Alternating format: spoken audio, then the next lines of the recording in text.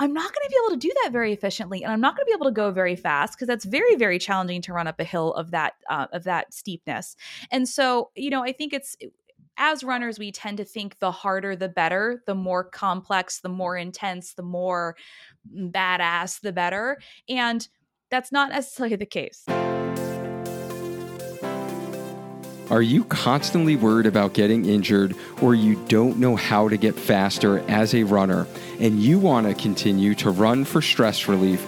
Then this is the podcast for you. Welcome to Healthy Runner, the only place that provides you with training tips, injury recovery, and prevention tools with actionable strategies by experts in the running industry so you can develop a stronger running body and feel confident that you can overcome any obstacle as a runner. I'm your host, Dr. Dwayne Scotty, avid runner, running physical therapist and coach, educator, founder of Spark Healthy Runner, where we help dedicated runners get stronger, run faster, and enjoy lifelong injury-free running with the perfect online running coach, even if you've been told to stop running with an injury or you think coaching is just for fast runners. Learn more about our signature coaching program at learn.sparkhealthyrunner.com. Every week on the show, we coach you to grow as a runner, just like the process of building a strong, durable home that will last a lifetime, requiring little maintenance. The design and planning is your mindset. The foundation is your strength training. The framing is your run plan. The electrical and plumbing is your nutrition. The insulation, drywall, and flooring is your recovery. The landscaping and exterior is your race strategy. If you master the 6 parts of growing as a runner, your running will be strong and last long, hitting PRs well into your 40s, 50s, and beyond. Every week, we help a runner just like you build their dream home. I'm your host, Dr. Dwayne Scotty. Welcome to the Healthy Runner Podcast. Before we get into this episode, if you are looking for a nutritional advantage to increase mental focus, strength, and endurance during those runs and decrease the recovery time between those hard effort sessions, you will want to check out Perform from the Amino Company. Later on in this episode, I will tell you more about Perform and how it can help you stay focused, get harder workouts in, and improve overall recovery on your journey of becoming a stronger, faster, lifelong, injury-free runner. Or you can check out the research for yourself at aminoco.com/healthyrunner. If you have ever struggled to run up hills or want to learn how to start hill training for running, this is the episode for you. Maybe you want to learn how to get stronger for running uphill, or really what muscles you should strengthen for hill training. Welcome to episode 175 on the Healthy Runner Podcast, where we help you get stronger, run faster, and enjoy lifelong injury-free running. Today, I have the pleasure of having a repeat guest back on the show who is just awesome. Elisabeth is a marathoner, a coach, and an answer seeker. Welcome back to the show, Elisabeth Scott. Thank you for having me. Excited to be here again. I'm excited to have you back on. Last time you were on the show was back in episode 148, and we kind of did more of a big picture view and chatted about your running story, your background, how your personal struggles with addiction, overcoming injuries, kind of falling back into or backwards into running, and really starting the business Running Explained. And talked about a little bit of kind of your Boston qualifying marathon and some of the setbacks that you had as a runner. So it was a very, I think, a nice peek behind the curtain, if you will, of kind of who you are, why you do what you do today at Running Explained. So if you are listening to this and you enjoy what Elisabeth has to say, I highly recommend you check out some of her backstory in episode 148. So I am excited to kind of bring you back on the show to really talk about a specific topic today, which is hill training. And you do such a wonderful job on your podcast on kind of sharing, the why, the when, the how, and what are different types of things that we should be doing as runners to really grow as a runner. And once I knew that we really have never done a hill training specific topic before on the podcast, I was like, I have the perfect person. So thank you for accepting my invite to come back on the show. Well, hills are near and dear to my heart since I live on a neighborhood that is literally named something mountain. So I have a lot of experience running hills and coaching people to run hills and hilly races and all the things that it takes to conquer the hills. Yeah. So in really today's episode, we're going to really fill everyone's kind of running bucket. We talk about like 6 steps to grow as a runner on the show. And one of those steps is our training or our running that we're actually doing. And we really try to, maximize this around really optimizing our 4 basic types of runs, such as kind of the easy run, the long run, the tempo run, the interval run. But then there is hill training. So this is kind of beyond the basics of kind of mastering those essential elements of running and the actual runs that we're doing. So before we kind of get into that, can you catch us up on what you've been doing since November and what you have just completed yourself? Yeah, so I just ran the Boston Marathon. So speaking of hills, and this was my first time running Boston, and it was a really incredible experience. Running these majors is always a lot of fun, being in the city and seeing all the people and connecting with all the different runners. And so that's the thing that's kind of occupied the biggest chunk of my personal time recently. And I'm now about a week post race.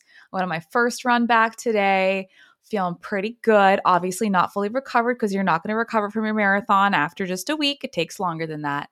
But yeah, I'm excited to head into a summer of what I'm calling my summer of strength. I'm very excited. I bought a squat rack. We're gonna get into some heavy lifting in my house. And with the business, things are growing. 6 coaches on my team, expanding new offerings. It's a masterclass on planning your training year for people who are self-coached and struggle to understand how to put multiple training cycles together. So, lot of pots on the stove. Oh, that's awesome. Yeah, congrats on the business growth and congrats to your Boston Marathon. I actually listened to your recap episode during my run at the end of last week. I think after it dropped. I think it was on my long run. I was listening to it and I thought it was a great recap and, and kind of getting the full picture and how we kind of reflect after our marathons and our races. And I thought you did a really great job at kind of going through like all the emotions that we go through as runners and how sometimes we can be, hard on ourselves, right? And I really enjoyed listening to that episode. So if you've ever finished a marathon and, are going through and trying to like filter through all those emotions that happen, I thought that was a great episode to check out, as well as just hearing about, some of the Boston specific hills which we're going to get into a little bit today, and how you did prepare for that, and some of the training that was included in kind of your Boston Marathon training block. But like Kipchoge, you were really transparent in some of the struggles that you had on the course as well. So I enjoyed listening to some of that, as many of us were kind of really distracted on that Monday and wasn't the most productive workday for many folks. So I really enjoyed hearing your, story in that episode. So thank you for that. Well, thank you. Yeah. So let's get into today's topic. And I guess let's just start with the basics of, what is hill training?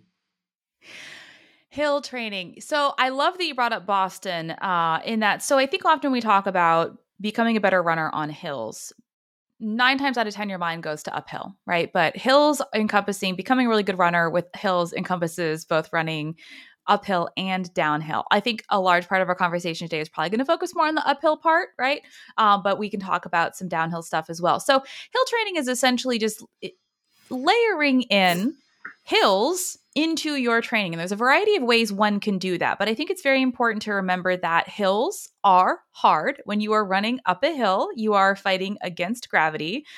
just like it's like running upstairs, but you're running up a ramp, right? Running a hill is going to be harder than running on flat ground. So I like that you mentioned kind of the framework of the different types of runs we can do. We can do easy runs, we can do long runs, we can do moderate tempo runs, we can do interval runs.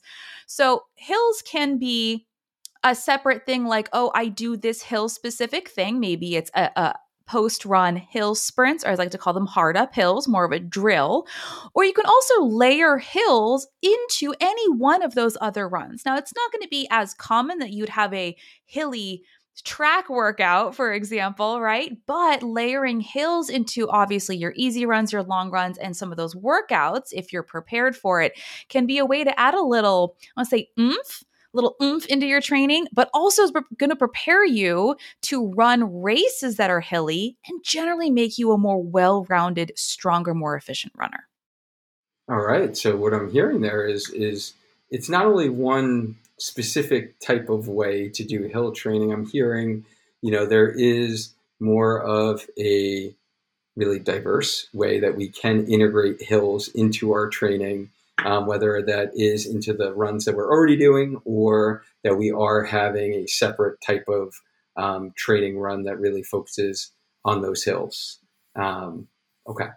And when would or why would, someone consider adding hill training into your running workouts? Like, let's just say someone doesn't live like where we live in Connecticut, where there's like pretty much hills all around. Ton of Connecticut's hills. not that many flat areas in Connecticut, but there are a lot of runners, a lot of Floridian runners, for instance, who are like everything's flat except their bridges. Why would you consider really, if you're a runner, adding some of the hill training into your workouts?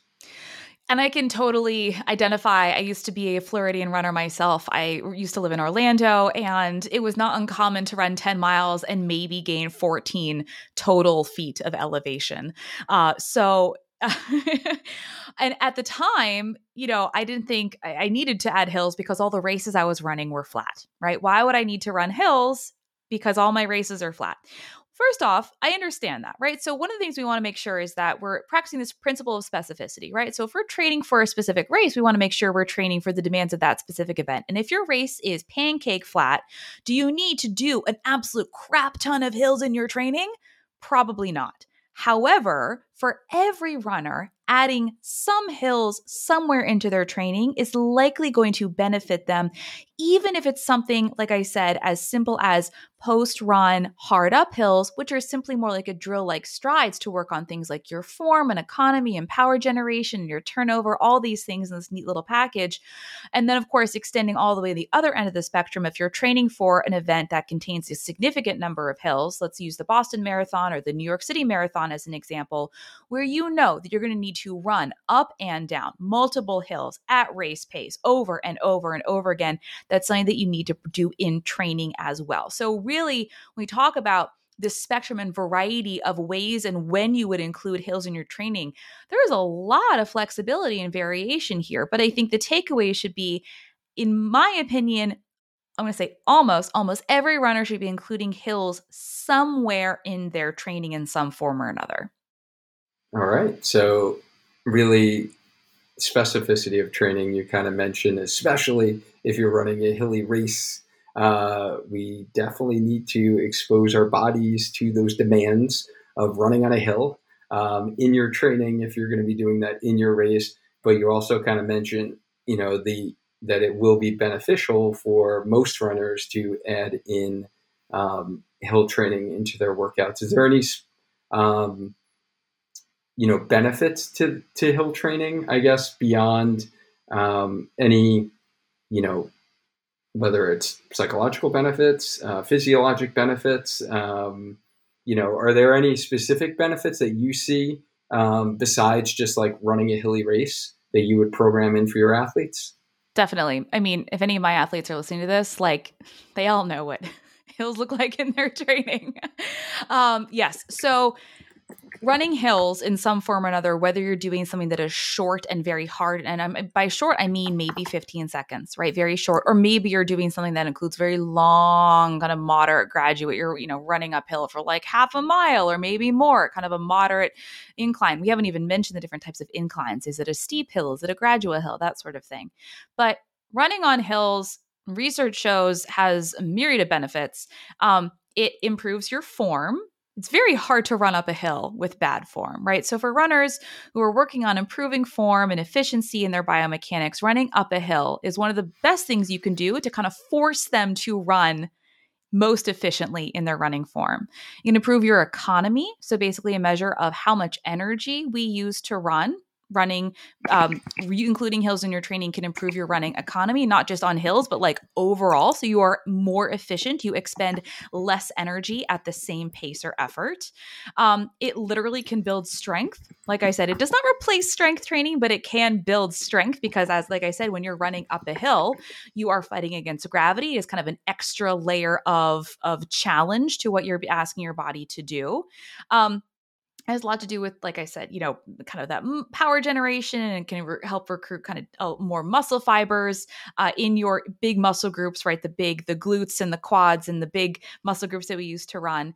And of course, running hills is mentally challenging, right? There's a reason that hills are a metaphor for many things that we talk about in life that are challenging, because they are a challenge to run them. And so feeling like you are strong mentally, that you can conquer the hill instead of letting it conquer you, that's a huge win for your training in a mental aspect as well. Oh, I love that. And I love that you added that mental challenge, because that's one of the things that in our kind of our 6 steps to growing as a runner, like one is mindset. And that's like the mental challenge. And we need to train the mind during training in order to overcome the hard obstacles that we are definitely going to have, as you just witnessed last week in Boston, right? During your race. And I love that you brought in that mental challenge part, because for a lot of runners I work with too, I do like to add in those elements and make sure that they can overcome those challenges in training before they get to the race. So I love that you added that. And so improving running form, yeah, it's really hard. Definitely running downhill, it's a little easier, but it's really hard to run uphill and have like the most common form error, which is overstriding. Like, it's really hard to overstride running up a hill. It's almost like virtually impossible. I'm sure someone can probably do it, but it is really hard. So, I see a lot of beginner runners who have shin splints or who have runner's knee, IT band syndrome, who are just overstriding a lot with their running form. So absolutely adding that incline can really help improve that form. So I love that, as well as definitely the strength aspect too, because you are recruiting those muscles, as you mentioned. So there are these benefits, runners, of doing hills. So even if you say, I'm never going to run a hilly race, or, I live in a flat area and I really never have to encounter hills, maybe adding in some hill training into your running may actually improve some other elements of running. So adding a little variety, what do they say? Spice of life, right? Mm-hmm. I wanted to take a quick pause from this episode to talk about a topic that I am extremely passionate about, and that is strength training in order to run, so we can improve our performance by running faster or running longer. And we can also prevent the all too common stubborn running related injuries when we do the strength training. So do you want to know how I get in my strength training, how I remain focused for my gym sessions, and how I'm able to recover after the hard marathon specific training that I've been working on? I've been using Amino Company's product Perform for over 2 years now as a truly healthy pre-workout, as opposed to some of those crazy, highly caffeinated drinks that you're going to see out there that just give you jitters and then you wind up crashing. Perform is an essential amino acid-based formulation that I simply add to water. I throw it in my shaker bottle, and I have it 30 minutes before a run or a gym workout. It tastes great and is extremely easy on your stomach. Perform helps improve mental focus, peak strength, endurance, reduces fatigue, and increases muscle protein synthesis so you can recover faster from your runs or your strength sessions. And I'm not just saying that from like an N is one, my personal experience. I actually brought on one of the leaders in amino acid research, Dr. Robert Wolf, on the show back in episode 92 of the podcast. If you want a deep dive on the effects, the literature, tune in, listen to my chat with Dr. Wolf. You'll be as impressed as I was. And I wanted to make sure that I was putting something that was actually healthy into my body. And so I checked out the real research and the science on this product. And since you are a part of our Healthy Runner community, you can save 30% off by using the code HEALTHYRUNNER. Just head to aminoco.com/Healthy Runner. You have to use the special link I put in the show notes to get your 30% off and use the code Healthy Runner. Now go ahead and give Perform a try. I know you're going to love it just as much as I have. Now let's get back into this episode.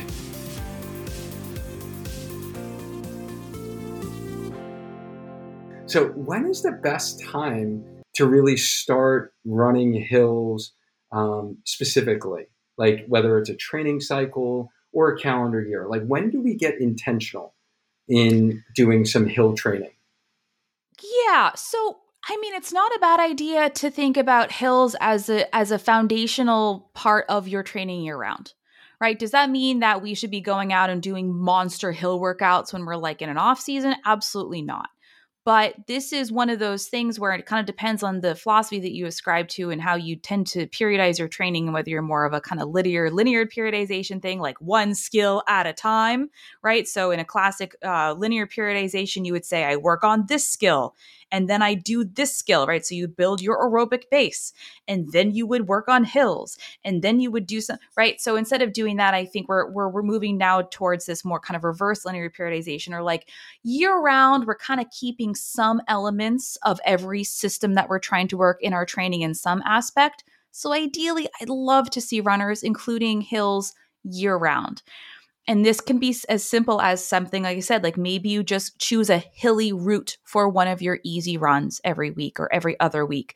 Maybe you're including things like those post-run hard uphills, 4 or 6 times by 15 seconds hard uphill, walk or jog back to start. Like it really doesn't have to be significant. It can just be just these tiny dose of something that kind of keeps you efficient, keeps kind of the fire burning, keeps you in shape for running hills.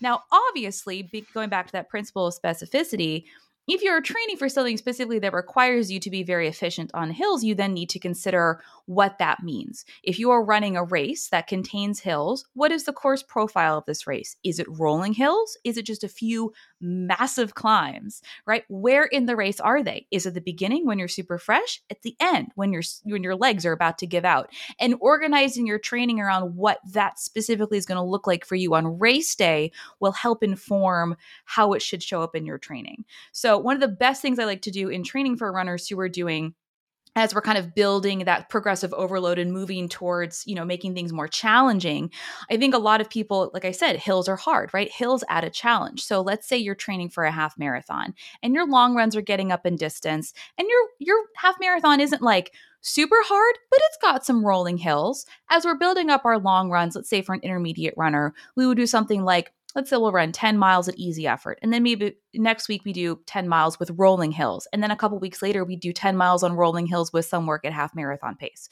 So kind of like making sure that we are gradually adding in these different elements of challenge, one of the elements of challenge being hills, and not just like assuming that hills don't count. They do count, and they add a layer of complexity, and we weren't making sure that we're not like dumping in too many challenge elements all at the same time as we are progressing our training. Okay. All right. So what I'm hearing there is that there's no one answer for when's the best time, but it should be thought about in kind of your yearly plan and be a foundational element that is integrated in some form or fashion throughout your calendar year, depending upon where you are in your race training cycle. But I love that example that you gave with the half marathon training and how you would kind of program that, where you're covering the 10 flat, then you're doing rolling hills, then we're increasing the complexity of running faster on some of those rolling hills. with doing some miles at half marathon pace. Um, Okay, so that's definitely beneficial. Would you say, because I hear runners doing a lot of, or I guess my first question to you is because as you were saying this, I just wanted to make sure that I'm understanding correctly. You had mentioned twice now about the end of your run, maybe doing like 15 seconds. We're doing some hill repeats where you're going up 4 times and then coming down. So would you think of that as something like you would do strides at the end of a maybe easy run or maybe at the end of a long run for someone who is pretty well advanced and they're like comfortable at that distance for their long runs? Yeah, so I do think of hard, and I call them hard uphills, and other people call them hill sprints or hill strides or power uphills, or like it's the same thing, right? And they are similar to a stride in that they're technically more of a drill more than anything else because they're so short, and they do very specific things that are not necessarily about building up any of the energy systems specifically that you might need, like 10, 15 seconds of running, you're pretty much relying on your alactic system. Like it's not, right? You're not building aerobic capacity running for 15 seconds. But these types of hard uphills, yes, are kind of like strides after an easy effort run or a long run. If you're more advanced, I don't really have my runners do much after their long runs unless they're like really up there and there's a really specific reason that we're going to do it. But this is a very similar concept to strides. Unlike strides, though, when we're doing something like a hard uphill, these very short, hard uphill efforts, you don't start with an acceleration. You start with just go, like you're kind of off the blocks as if you were a sprinter. You start power from the first step, and you kind of start strong and stay strong throughout the whole 15 or even 20 seconds, depending on how long this specific rep is for you. And then typically you would, walk or jog, return to start. We want things like this, these drill type, I don't even call them workouts, things like strides or these hard uphills. You want to be fully recovered in between, because the point of doing things like strides or post-run hills is not to create fatigue. It's to work the systems efficiently. And to do that, you want to be recovered. So taking a minute, 90 seconds between each rep is preferred in most cases, right? So, ideally what we're going to do is progress in those. So you're going to start kind of medium strong. I like to do, when I do my post run, I always do them right outside my house because I live on a hill. And I do them and I start at this one very specific storm grate. And I know that my first one, I'm going to get to the second driveway. And then I'm going to get past the second driveway. And then I'm going to get to the bush, right? So if ideally you're just kind of extending and like working a little bit harder every single time, because ideally the last one that you should do be the strongest, hardest one that you do. But you're covering you're more distance in the same amount of time. That's how I know that I am executing my post-run hard uphills correctly. But yeah, it is a drill more like strides. And it's incredibly, this amazingly powerful little package of benefits in a tiny little work. Like it's what, 7, maybe 10 total minutes if you're doing 6 by 20 seconds with full rest in between. Like you can get so many benefits from this tiny little thing that you're doing maybe once or twice a week. Right. Okay. Thank you for that clarification. And really your main goal, your rationale is more to kind of work on form, right? And improve form like you would more like a form drill, like strides. It's just a little different form that you're working on. But I love how you clarified kind of we're not gradually accelerating up. You're just like hitting it hard, right? Like off the blocks and just trying to get up that hill. Okay. So that's kind of one form of how to do hill runs or hill training. What are some other forms? How do we train for hill runs, or how do we really like implement this type of training? Yeah. So like I kind of mentioned rolling hills, and rolling hills, people get really confused. They're like, no, tell me exactly what that means and how many feet I should. Like, look, I say the best advice for people who have hills available to them in their backyard: run the hills that are available to you in your backyard, right? As you expand the routes you have available to you, depending on where you live, you'll probably be able to put together routes that are more hilly or less hilly, routes that have probably that one giant climb, runs that are kind of like I said, rollers, literally rolling up and down, kind of like I'm going to say I'm doing with my finger here, like rolling waves, right? And all hills are good. There's no such thing as a bad hill. All hills are beneficial. I would caution people to think that steeper hills are better somehow, though. Steep hills are very challenging depending on the steepness of the hill and how fit you are. it could be that you've chosen to run hills that are so steep, it actually is going to be working against you.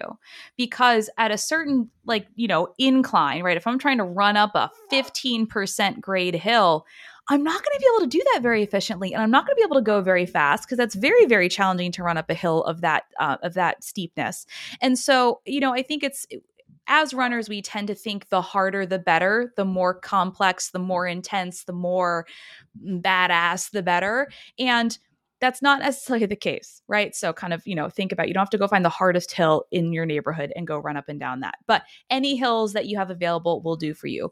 Rolling hills, you want to get that up in the downhill. We kind of touched on downhill requires a slightly different way of running. A lot of that downhill running is going to involve your quadriceps a lot of shock absorption and braking force and eccentric contractions. And running downhill efficiently is its own set of skills that you need to practice if your race contains a lot of downhills. But like I said, kind of the best way to start incorporating hills in your training is to simply start including a route or routes in your regular runs, your easy effort runs that contain hills.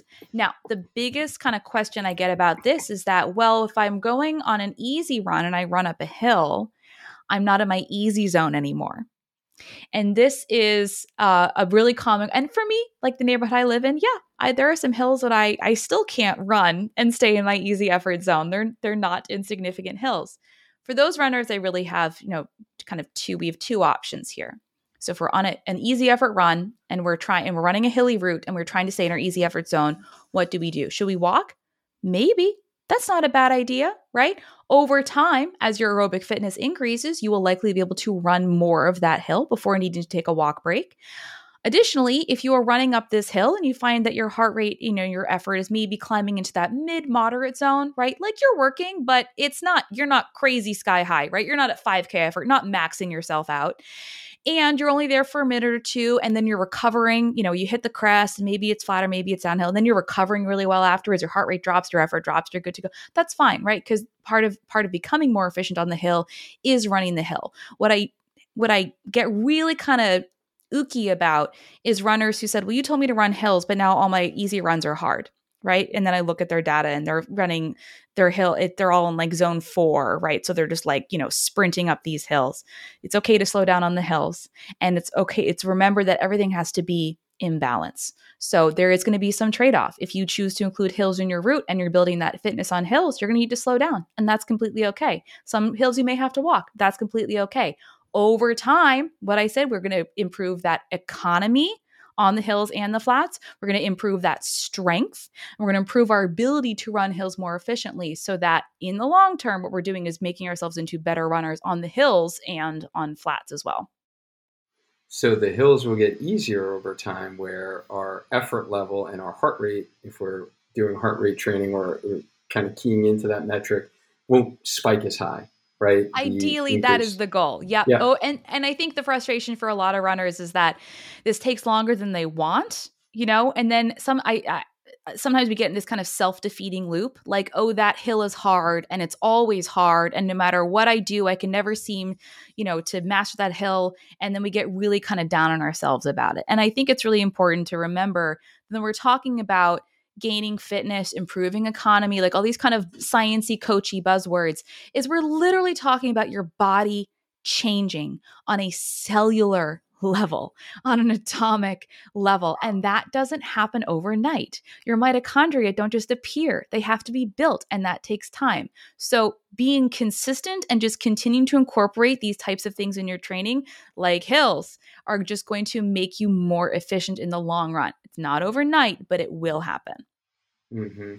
Yeah, and I do the same as far as, making sure that my runners do probably slow down on the hill so they're not expending extreme effort levels, especially, and I guess I'd be remiss to not mention this, the physical therapist in me, if you are recovering from an injury still or have a little niggle, and especially if it's your Achilles, that is one injury that tends to not do well running uphill. Just because of the flexion mobility in your ankle and the amount of power that the Achilles is going to generate as you go up that hill. So just kind of making sure that you are keeping it in your effort level that it should be from not only like an aerobic training standpoint, but from a tendon loading standpoint, and allow your body to adapt to the demands of hill training. So if this is the first time you're like listening to this episode, you're like, Coach Elisabeth, awesome, hills, let's do it. Right? Mind over matter. I'm going to do this hill. Definitely progression is key, and making sure that you are implementing these in the right effort level as well. So I like that you kind of mentioned that before, and I like how you talked about kind of starting with just integrating some rolling hills into, some of the easy runs.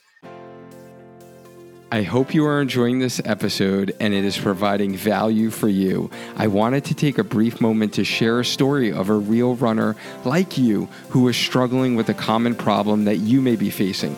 Here is one of our athletes who got the guidance, support, and accountability from our Healthy Runner coaching team to get clarity and structure on the 6 steps to growing as a runner with personalized strength, nutrition, and run plans. I hope their story inspires you that there is hope to either get over your running injury or to continue getting faster or running longer so you can continue to get in those mental clearing miles and enjoy your running journey again.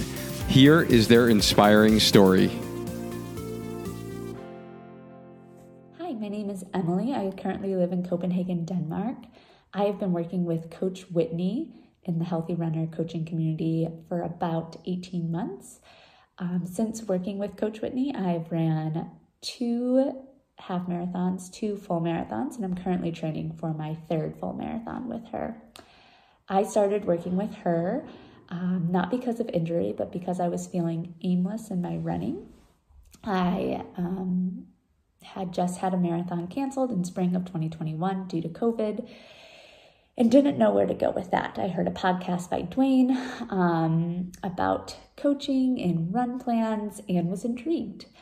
However, had a lot of doubts about doing it. I always thought run coaching was for individuals who were fast, looking for BQs or different things like that, not a middle of a pack runner like me.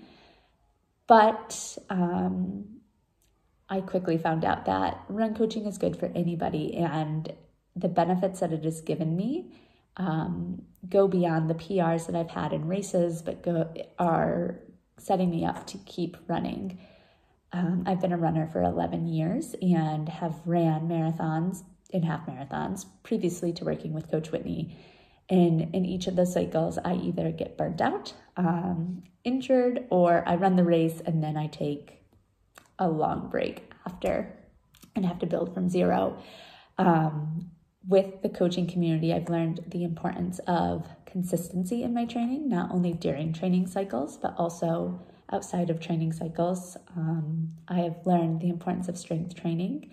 As a busy mom of 2 young boys, I frequently find time for my running, but not so much for my strength training. And since making strength training a priority of my week, I've found injuries don't happen as much, or when I do have pains, I'm able to get help from Whitney or Dwayne right away. And I have a physical therapist here in Denmark that I also work with who follows many of the same beliefs that the Healthy Runner coaching community follows. So I always reach out to Whitney and Dwayne, and then we'll go see my physical therapist here. I think the biggest thing that I've taken away from my coaching experience is confidence in my running, and confidence in knowing and trusting process of a training cycle. So I just can't recommend enough working with somebody in the healthy running community, and investing in yourself to become the best runner that you can be with where you are currently at, which is, I think, the best thing that these coaches do is they look at where you're at and they build those plans, and they build on those plans each training cycle so that you can keep getting better, and each training cycle has its own specific purpose. So that is something I have enjoyed with this process and highly recommend if you're thinking about coaching and doubting it or wondering, should I do this? Should I invest in myself? please make that investment. It's probably one of the best investments you can make if you want to continue running as a lifelong runner. I hope sharing that story inspired you and provided you some hope. If you want the one-on-one structure, accountability, and support from our Healthy Runner coaching team of experts, check out the behind-the-scenes video tour of our signature coaching program you just heard about, including other stories from runners who are just like you and were struggling with the same sticking points before they signed up for our program. Just head to learn.sparkhealthyrunner.com to learn more and book your strategy call with me today. Now let's get back into this episode.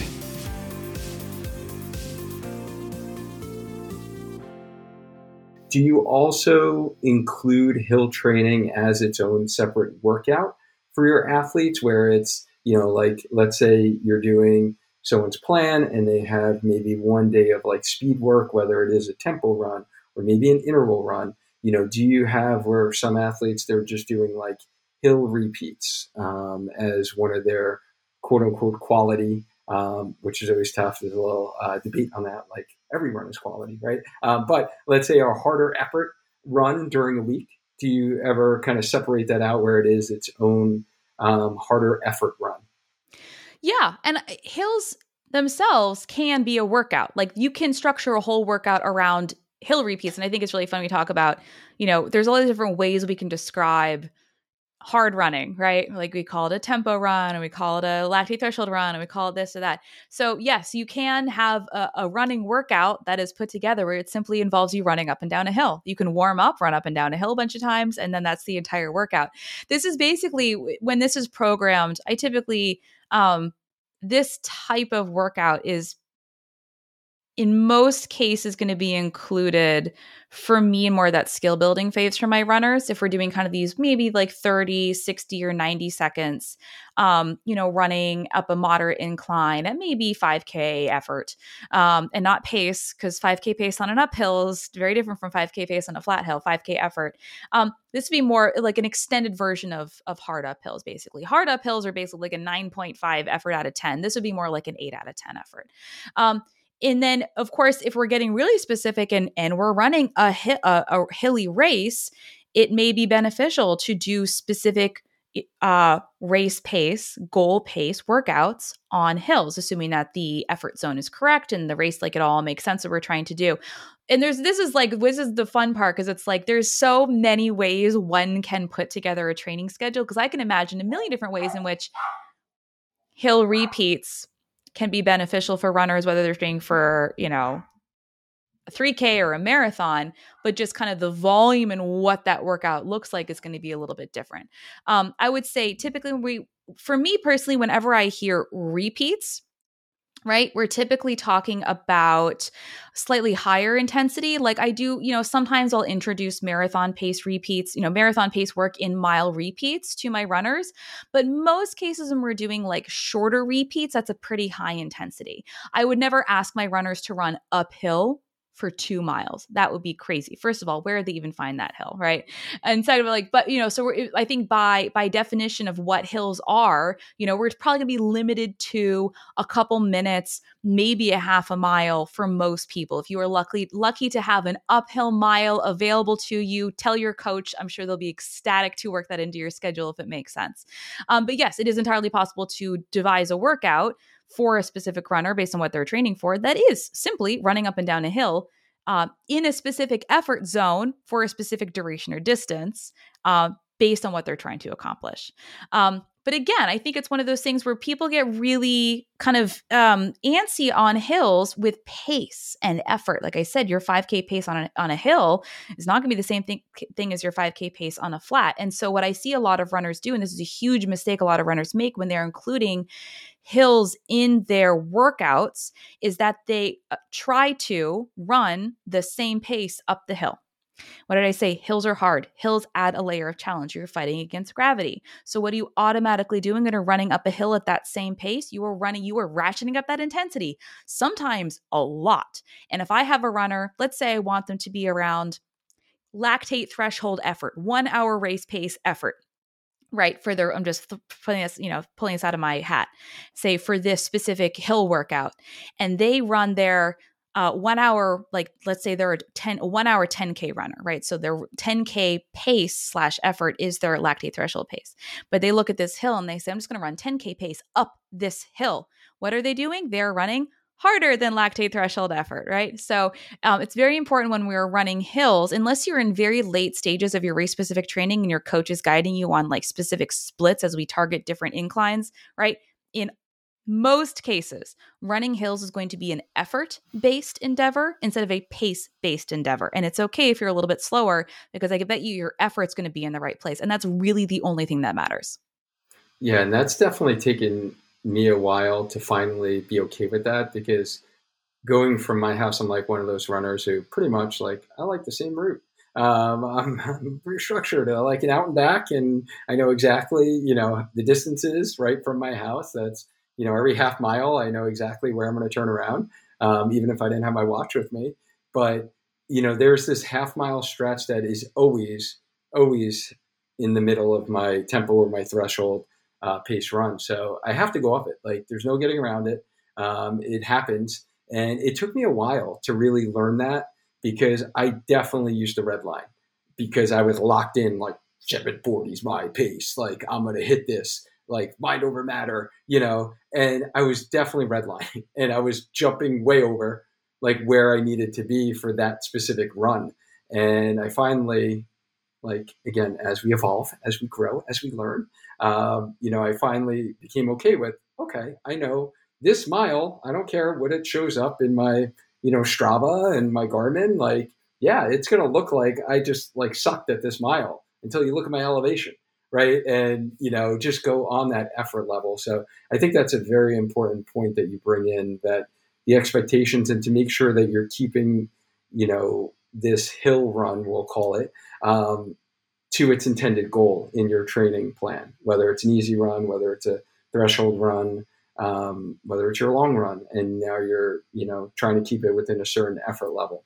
So thank you for bringing that up. Is there any other specific things in terms of implementing hill training that you usually share with your runners that you would like to share?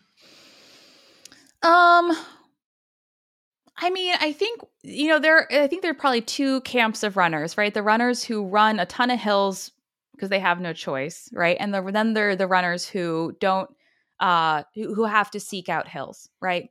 And I would say, for all of this advice applies for runners who run hills all the time.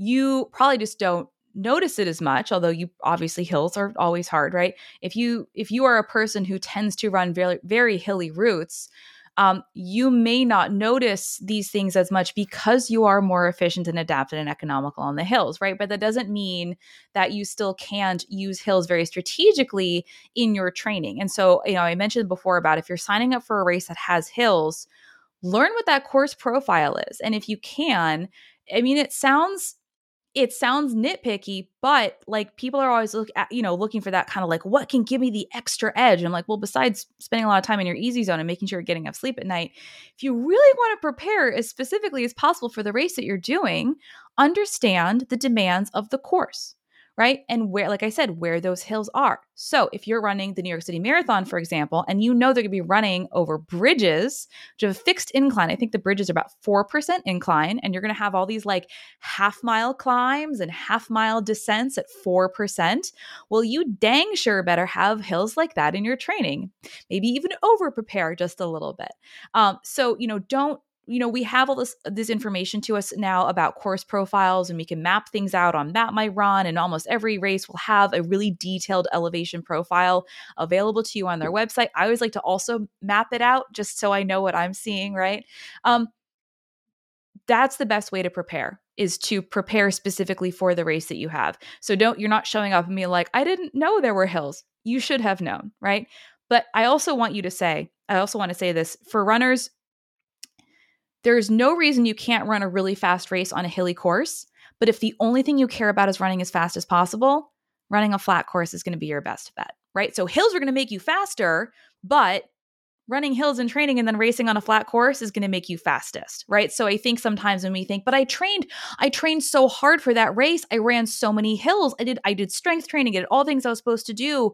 Why didn't I hit my goal time? I'm like, well, you had 1,000 feet of elevation gain in that race. Like, what did you expect was going to happen, right? If the only thing we were chasing here was a time, we'd choose a different race, right? So, understand what you're getting yourself into and what your goals are as it relates to what you're training for. Yeah, no, I think that's a great point. And you mentioned before downhill running and how that is somewhat a little bit of a different animal. And obviously, you had to consider a lot of the downhill in your Boston training. Do you have any tips for downhill running or things that you've learned along the way? Yeah. Over prepare. I thought I'd over prepared for Boston. I live in a very hilly area. I love running downhill. I really do. I could easily lose 300 feet in a mile and a half leaving my house. Like, I was ready. I probably didn't do as much eccentric strength work as I should have. And that was probably on me. So we talked about like, oh, running hills will make you better at running hills. What can also help make you better at running hills? Strength training. Strength training helps make everything better, but especially running up and downhill. You essentially want to bulletproof your legs, right?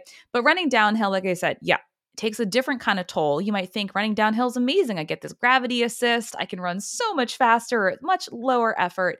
But like I said, when you're running downhill, and I'm sure you can speak to this more as a physical therapist, your quads are working overtime to stabilize you, absorb those shocks, and they're doing it in an eccentric kind of muscle lengthening position. So they're being lengthened under load.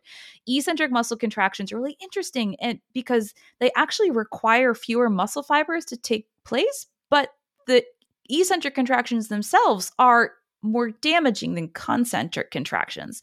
So it's very easy, if you haven't prepared correctly, to do something like we call trashing your quads, which is when you run a ton of downhill and then you basically burn out your quads and then the whole system kind of falls apart because one of your major muscle groups is not really cooperating and your legs won't work as efficiently on flats or uphills or downhills as you want them to, which is famously happens to a ton of people at Boston, including me and Kipchoge. So he and I have that in common. But yeah, if you have downhills in your race, you need to practice downhill running. And if you are choosing to run something like those Mount Revel races where you're like dropping off the side of a mountain, you need to practice what it's like to lose that much elevation on your runs. It's a piece of cake until it's not a piece of cake anymore. And then you realize you can barely move forward. So respect the hills, prepare for them. Like this isn't magic, right? It's just science. It's just our bodies and us trying to do the best we can with our bodies. But I cannot speak highly enough about the benefits of strength training to prepare you to run hills efficiently in your training and your racing. Yeah, and I think that kind of speaks to like how do you get stronger at running hills? Definitely strength training, and I like that you brought up the point about eccentric muscle contractions. And for those that are doing your strength training, where again you're doing more of every single exercise is boot camp style, like throw a kettlebell around as fast as possible. And you're not controlling anything, especially not controlling anything on one leg like you do when you run, then you're definitely doing a disservice if you do want to master downhill running and really work on the control of the quads, as Elisabeth said, at controlling your knee coming forward. That strength training, and it does take time. It takes weeks, it takes months, it takes years to build up the strength eccentrically, as well as the load to your tendons to prevent getting patellar tendinopathy, IT band syndrome, or even Achilles, as we had mentioned before, because those downhill running is also going to load the tendons more as well. So not only will the eccentric, muscle strengthening exercises help from a performance standpoint, where your muscles won't become as fatigued and trashed, but they'll also be protective for your tendons, so your tendons can withstand the load that you need for downhill training and downhill racing. Some great benefits there. And I always like to tell my runners too of just, avoiding the urge to lean back and try to brake, right? And try to slow down because you think either it will help you or you're going to keep your pace or your heart rate right where it is. I honestly am a firm believer of like, I'd almost rather the heart rate stay where it is and just increase your cadence and your turnover time. So I always like tell my runners, like, pretend you're like the road runner. Like, really try to take that cadence to like the next level. And that's really what you should be focusing on going downhill, is your form, trying to stay relaxed in the upper body, trying to let that arm swing go, nice and efficiently, and just get that leg turnover. Like, just turn those legs over, try to kick your butt, kick your butt, kick your butt. Like, as soon as your foot hits the ground, boom, boom, boom, pop it up. So you're not slowing down and braking and using that much force of the quads. But there is this balance, right? And, I've never done Boston specific training and I've never run Boston, but people talk about like trying to slow down a little bit, especially in the beginning, right? In those like first 5 miles, not running too fast, because, that's one thing too. So they're like, there's this balance is you don't want to like, just like, sprint down these hills and get that turnover. But at the same time, you want to try to conserve energy and you don't want to break. You don't want like the braking forces. So your muscles are being like overutilized. I don't know if that makes sense, or you have anything to add to that from your personal experience. Yeah, and it's funny when you said, it's basically impossible to overstride when you're running uphill, and it's very hard not to overstride if you're not paying attention when you're running downhill. And something I hear from a lot of runners when they're first learning to run downhill is that they feel like they lean back because they're afraid, it feels like they're going to fall over or fall forward or lose their balance, right? So for me, that's a sign that if a runner comes to me and says, I feel unstable in any position, right? That's a sign to me that something is unstable, right? Something is not strong enough to do its job. So, I think when we talk about the benefits of strength training, we have to make sure that we are doing like our whole body and our core work, and we're making our whole body stable on these single legs, because if you can harness the power of downhill running, it can be a huge benefit to you as a runner and as a racer. The other thing I would say though is that I would caution my runners, especially if they are running races that have a significant downhill. Don't run downhill at a pace you can't run on a flat surface. Because I've seen runners say, oh, there was a huge downhill, so I took advantage of it and I just ran as fast as I could. Look how fast I ran. Let's say we're going to pull numbers out of our hat. Let's say that they were trying to hit 8-minute pace for whatever this race was, and they ran like 6:50 pace down this hill. And I'm like, that's not even your mile. That's faster than your mile. What business do you have running that pace downhill if you couldn't even run it? So because we talk about, obviously if we kind of get the gravity assist in that it takes less effort to run downhill, but there is this U-shaped curve of we can overdo it, right? Because we want to make sure that we're not overexpending energy at any point during our race, but also that the simple act of running that hard downhill we just talked about with your quads and the eccentric contractions, you are incurring a whole bunch of damage. And I hope that downhill was a sprint to the finish, because otherwise it's probably going to come back and bite you in the butt. Yes, absolutely. Couldn't agree more. And as we kind of come down, the final stretch here, if you can change one thing about the misconception about hill training, what would that be? I would actually, something that you said earlier, that hills get easier. They don't necessarily get easier, right? You just get better at running them. And I think that's really something that as runners, I'll never forget this. I've been running for a couple of years. And my mom asked me, she's not a runner, and she asked me, she's like, so like when you do these races, does it get easier? And I was like, no, it doesn't get easier. It's still hard, right? I just get better at dealing with how hard it is, and I get better at running so I can run it faster. So, if you're in this place where you're like, yeah, I've been running hills for 10 years and they're still hard, that's normal. Hills are always going to be hard. Doesn't mean you shouldn't do them though. Right. And that it is part of the training, right? And that's why we do them, is to allow that body to adapt. So just kind of recapping here, thank you for sharing this information, in which we really kind of did a little deep dive on hill training and what hill training is, why we would consider kind of adding hill training in. And you talked about those benefits in form, economy, strength, the mental challenge and benefits that it provides. We talked about, when is the best time in our training week we talked kind of race schedule, like when we should be adding these hills in, and gave some, specific examples of how to kind of program in some of those hill efforts. And then definitely talked about kind of how to strengthen our legs, right, for like hill training, and what types of strength exercises we should be adding into our training. So this was fantastic, as I knew it would be. And, thank you for providing your expertise. And it was certainly great to catch up. And, where can our Healthy Runner community connect with you, Elisabeth, if they want to learn more about you and Running Explained? Thank you for having me. I just had a second misconception that I wanted to bring up. There is a misconception among some people that if you run hills, you don't need to strength train. And that is simply not true. So if you ever had a coach or another runner tell you that you don't need strength training because you run plenty of hills, they're wrong. I don't care how credentialed they are, they're wrong. Studies have shown strength training makes everything better, and it prepares you to run hills even better too. So yes, it's my second misconception. Where can you find me? At Running Explained. I am on Instagram. I have a website. I have a podcast, a Running Explained podcast. I hang out on Instagram most days, and I have a ton of free content available for runners of all experience levels, whether you are brand new or have been running for years and years and years. There is something for you. I guarantee you're going to learn something, because I learn something new every single day about running. And if you're looking for more kind of specific stuff, I have a ton of other more in-depth content, group training, masterclasses, I call Training Plus programs. So something for everyone.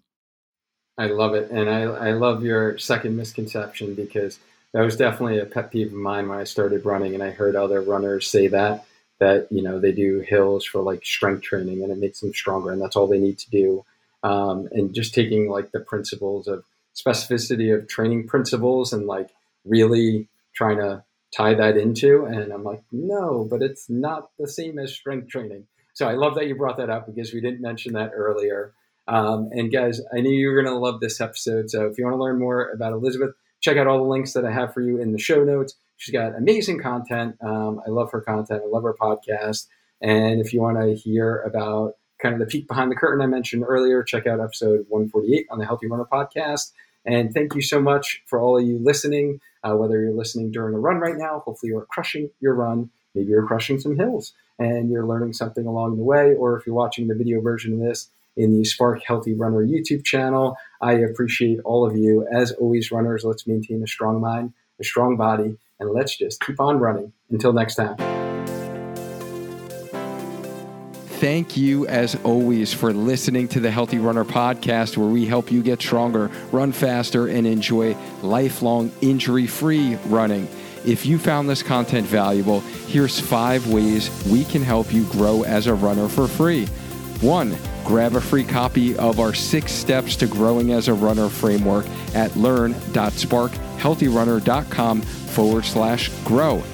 2, follow our Instagram page at Spark Healthy Runner. 3, join our free group by searching Healthy Runner in Facebook. 4, subscribe to our YouTube channel at youtube.com/Spark Healthy Runner. 5, leave us a 5-star review so we can gain access to more experts in the running field and bring those lessons and trainings back here right to you.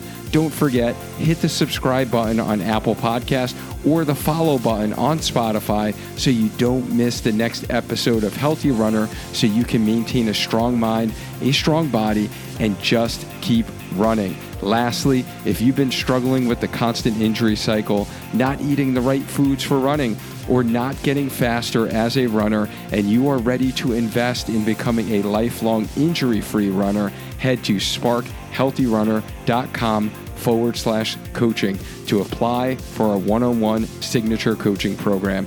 Thank you again. I really, truly mean it from the bottom of my heart that I appreciate you for listening and sharing this podcast with a running friend who can use the help. Now go and crush your run today. See you next week.